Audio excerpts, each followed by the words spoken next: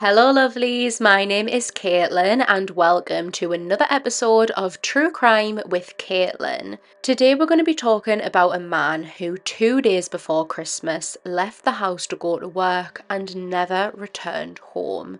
And over 30 years later, his family are still waiting, desperate for answers. This is the unsolved murder of Paul Logan.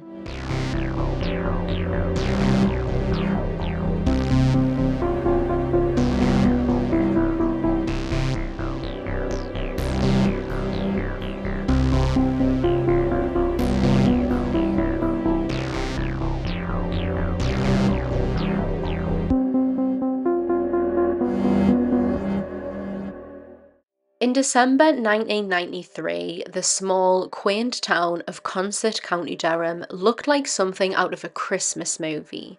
Fluffy white snow covered the vast fields and the streets, homes were decorated with twinkly festive lights, and within the Logan home there was a sense of joy and excitement. Paul Logan and Pamela Hughes lived with their two children, 4-year-old Michael and baby Natalie, who was 9 months old. Paul was 25 and he and Pamela were childhood sweethearts. They'd been going out for about a decade and were in a very happy, loving relationship. Loving would be a word often used to describe Paul. He radiated love and adoration to his family, and he got it back in return. He was a treasured son to Hugh and Elsie, and he was an excellent, devoted father. This is Pamela describing Paul with their son Michael. He always seemed to be laughing all the time with Michael, always carrying on, and he always took Michael everywhere. And he was like, everyone used to call him his little shadow. Paul was well known around his local area as a bit of a jack the lad. Even Elsie would describe him, saying that Paul had his ups, had his downs, and that he wasn't perfect. I mean, honestly, who is? But Paul was very much loved by his family. I mean, Paul had his good points. He had his bad points like everyone. Paul wasn't perfect, but he was a very loving person, and he was loved very much by his family. 4-year-old Michael, who was finally old enough to understand Christmas, was looking forward to a visit from Santa, and he was buzzing with excitement. Throughout the day of the 23rd of December 1993, the family had been getting into the festive spirit. Pamela would recall Paul and Michael singing Jingle Bells all day long, right up until Paul left for work. He had been working as a delivery driver for the Golden Flower Chinese restaurant in Shotley Bridge, which was just around the corner from them, for about 2 years. This time of year was always super busy.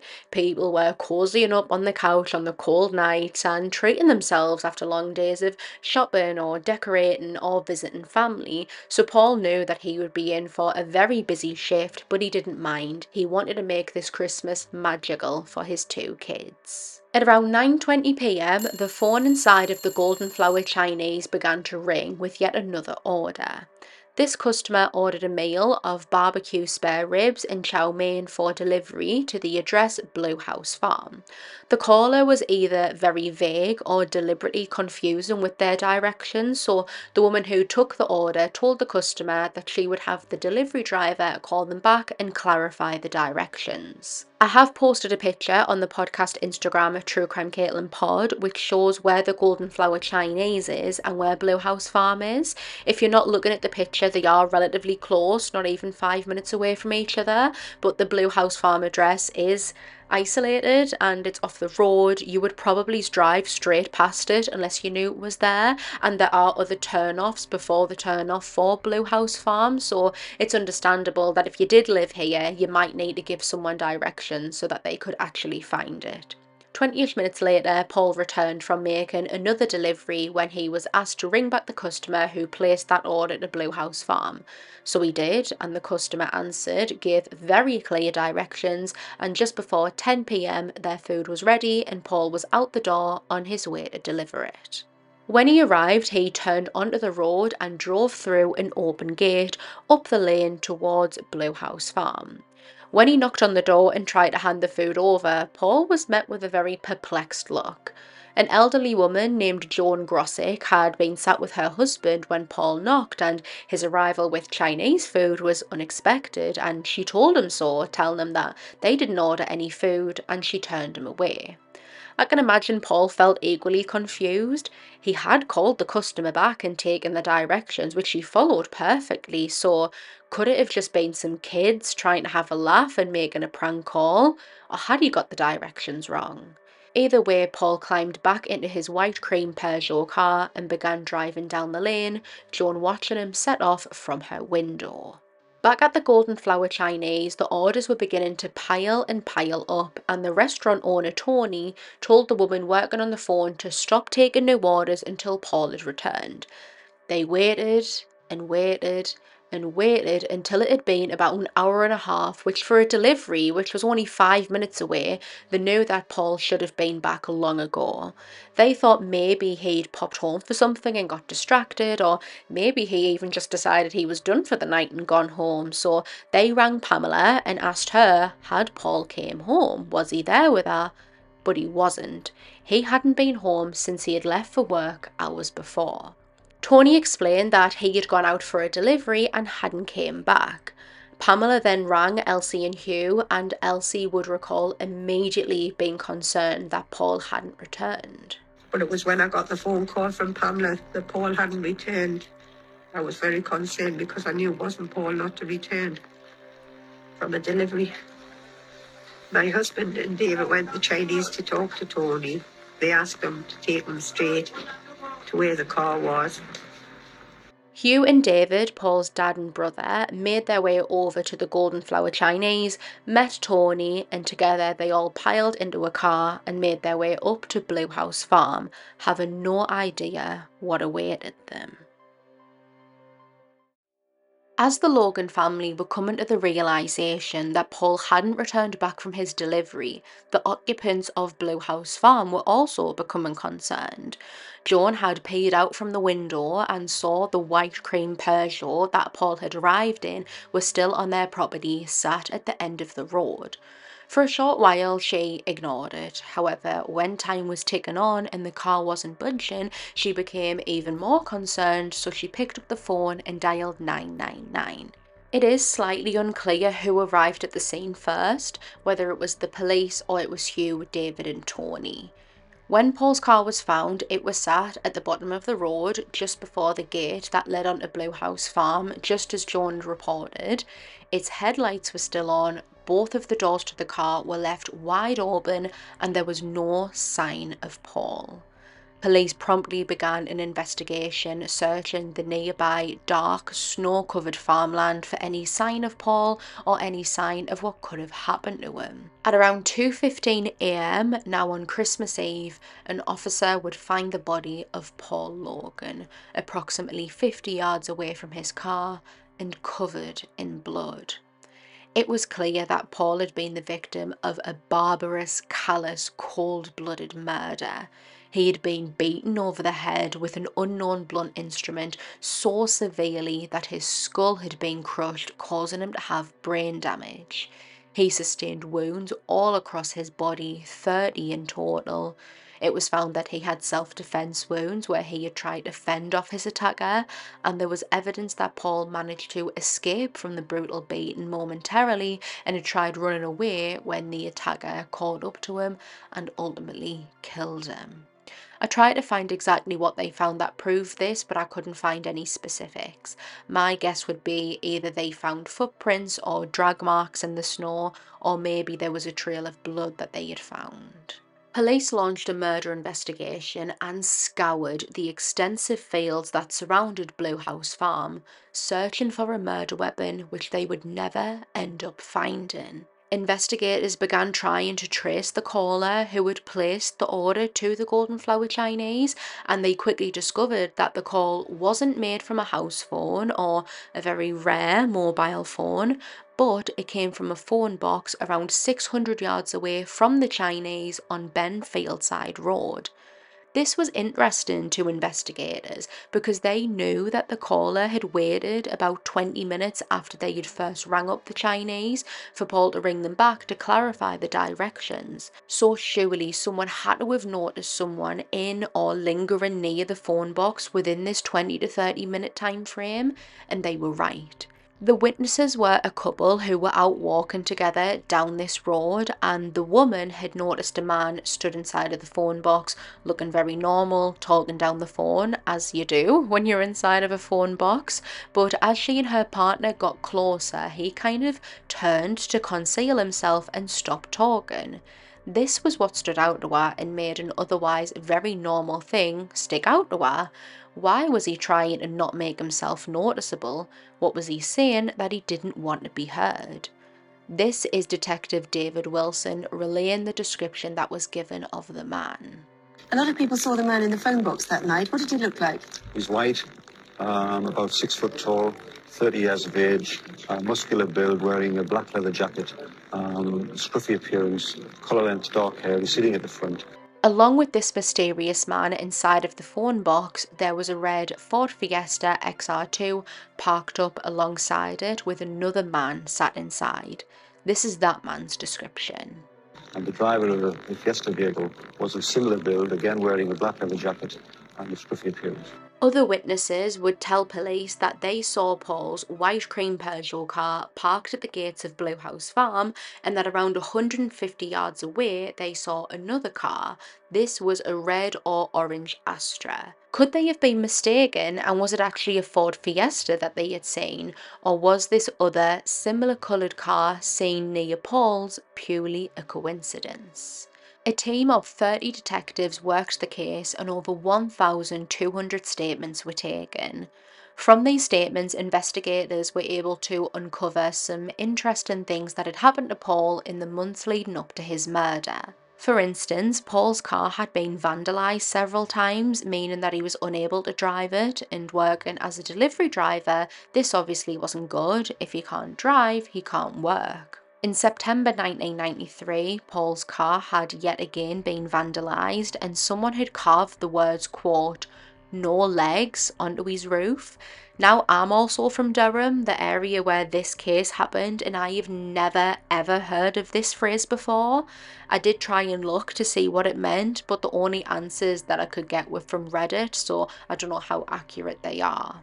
So according to Redditors, no legs refers to a threat being made to a grass meaning a snitch. So potentially someone thought that Paul had grassed on them, and them carving no legs into his car was them essentially threatening Paul, saying that they were going to break his legs. Another thought that no legs is used to describe something that cannot win, so could this have meant that Paul was in a feud with someone and this is then telling them that he wasn't going to win the feud? I have no idea, but that's what I found on Reddit, and I think finding the context of this could have really been important to the case. Through speaking to several locals, investigators would discover that some people weren't huge fans of Paul, that many people held grudges against him for whatever reason.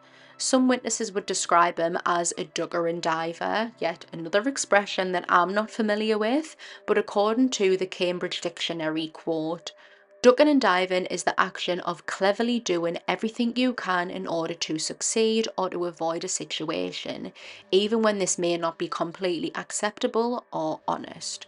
So take that as you will. Even after all of the questioning and investigating, detectives still could not come up with a motive.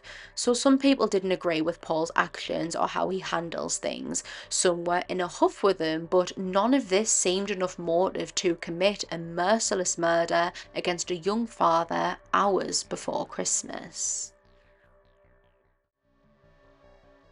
The investigation began slowing down. Officers had interviewed everyone that they could, they followed each and every lead, they examined each piece of evidence, but they were still no further forward to finding Paul's killer. Detectives did come to a sort of conclusion though. They were confident that this was a premeditated, well-organised murder, that there was more than one perpetrator, and that the food delivery to Blue House Farm was a hoax in order to lure Paul to the isolated road. They had opened the gate before his arrival to allow Paul to drive through and up the road. Then, as he's knocking on the door trying to deliver the food, the perpetrators closed the gate and laid in wait. When Paul drove back down the road, he would have had to have gotten out of his car to reopen the gate, and that's when he was ambushed. It's theorised that the killer or killers must have been local in order for them to know of Blue House Farm. As I said earlier, it's somewhere that you would easily drive past unless you knew it was there, and it's believed that they chose Blue House Farm because of its isolation and low foot traffic. Even the gate where the ambush took place is a bit of a distance from the actual house, so even the occupants weren't likely to hear or even really see much. But still, all of this didn't provide any clues towards a motive. Robbery was sort of ruled out, as Paul was a delivery driver, so he had money on him, but this money wasn't stolen. In 1997, 4 years after Paul's murder, police finally made their first arrests, arresting 10 men on suspicion of murder. I couldn't find a single thing that indicated why these men got arrested, what evidence they had uncovered that led them to these men, or anything like that. However, they would all be released without charge. One of the men who was arrested was 34-year-old Keith Suddick, who would have been 30 at the time of Paul's murder and had been on police's radar. Keith retaliated to Hugh's belief that he murdered his son not by trying to be reasonable or compassionate or explaining how it couldn't have been him. Instead, Keith committed a bomb attack on Hugh's van. He alleged that the accusations from the Logan family were embarrassing for him and that the allegations caused his own business to fail, and in anger he took out revenge on Hugh. Keith would spend 12 months in prison after pleading guilty to possession of explosives. He died in 2012, days before his 50th birthday, after suffering a heart spasm due to excessive use of cocaine, never admitting if he was involved with Paul's murder. I have posted a picture of Keith over on the Instagram alongside a composite sketch. For me, I'm not sure on the resemblance because Keith is pictured at an angle kind of more to the side, whereas the composite sketch is straight on. Keith's hair isn't as receding as the composite, his eyes and lips are both a bit bigger, but they're both over there, so you can go have a look and compare for yourself and let me know what you think. During a Crime Watch episode, Elsie talks about the effect that her son's murder has had on the entire family. She talks about how sometimes she thinks she's going mad. Whatever they've done to Paul, they've done to the whole family. I can't describe to anybody how I feel. It has just ripped my family into pieces. You see people, but what's inside, you can't describe. I've known sorrow, I've known pain, but this is worse. It's a lot worse. You can't describe what goes in your head. There's times you think you're going mad.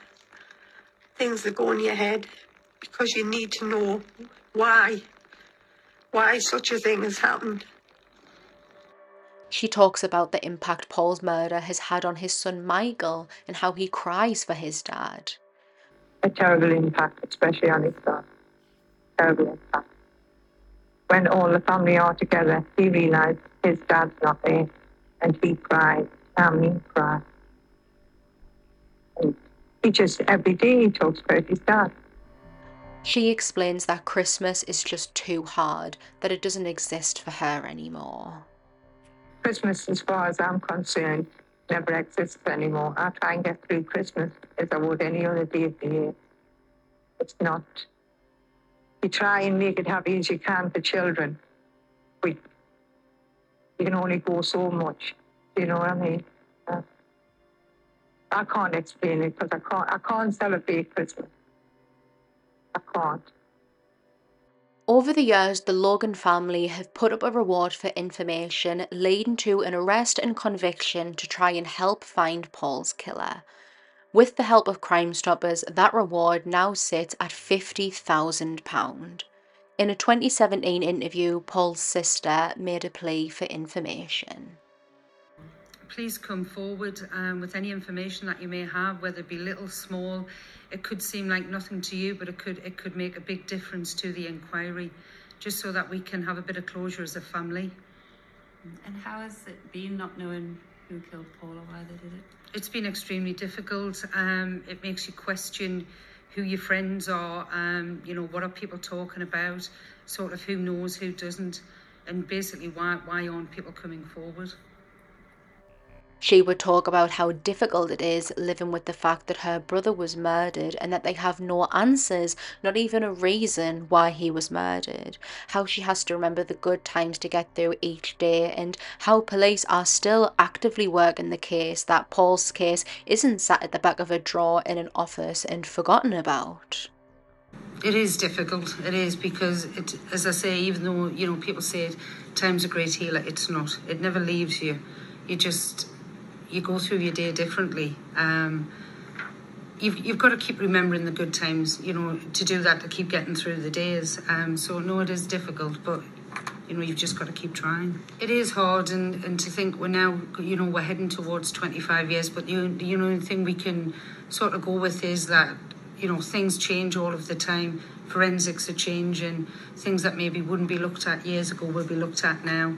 And people are working on it all of the time. That's a good thing. I think people think it's sitting in the background, just forgot about, and the good thing for us is we know it isn't, and it's getting worked on all of the time, and things are progressing. So, we live with that. It doesn't make any sense to us because we've had no answers. We've never had any answers to either who or what reasons behind it. So that makes it extremely difficult because, you could understand if there was a reason, you could think, right, that's why it happened, but we don't have that. We've never had any answers to that. In a 2018 interview, Paul's brother said, quote, "We still haven't moved on. We live with this every day. Someone out there knows what happened to Paul, and we are hoping that this reward will be enough to encourage anyone who remembers even the smallest detail to come forward and help us get the closure our family deserves and to secure justice." Natalie, who was only 9 months old when her daughter and father was murdered, said, quote, "My dad was the same age I am now when he was killed, and he had his whole life ahead of him. Someone out there knows why my dad was taken from us. They know I've gone through life without him, and they know what my family have been through. I truly hope we can find the answers we need so my family and I can have our closure." It has now been 30 years since 25-year-old Paul Logan was lured, ambushed and horrifically murdered, and his killers have still not been brought to justice. Hugh and Elsie have both sadly passed before seeing justice being brought for their son. Paul would have been 55 and a grandfather now, both of his children starting their own families. The Logans are still hoping that one day they will get their answers. If you have any information regarding the December 1993 murder of Paul Logan in Shotley Bridge, County Durham, you can contact Northumbria Police's Homicide and Major Inquiry Team on 101, or you can contact Crime Stoppers anonymously on 0800 555 111 or through their website.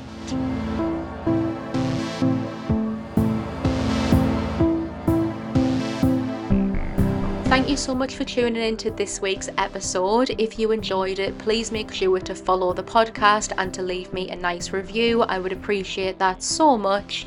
You can follow the podcast over on Instagram at True Crime Caitlin, where I'll be posting images relating to all the cases and for any updates.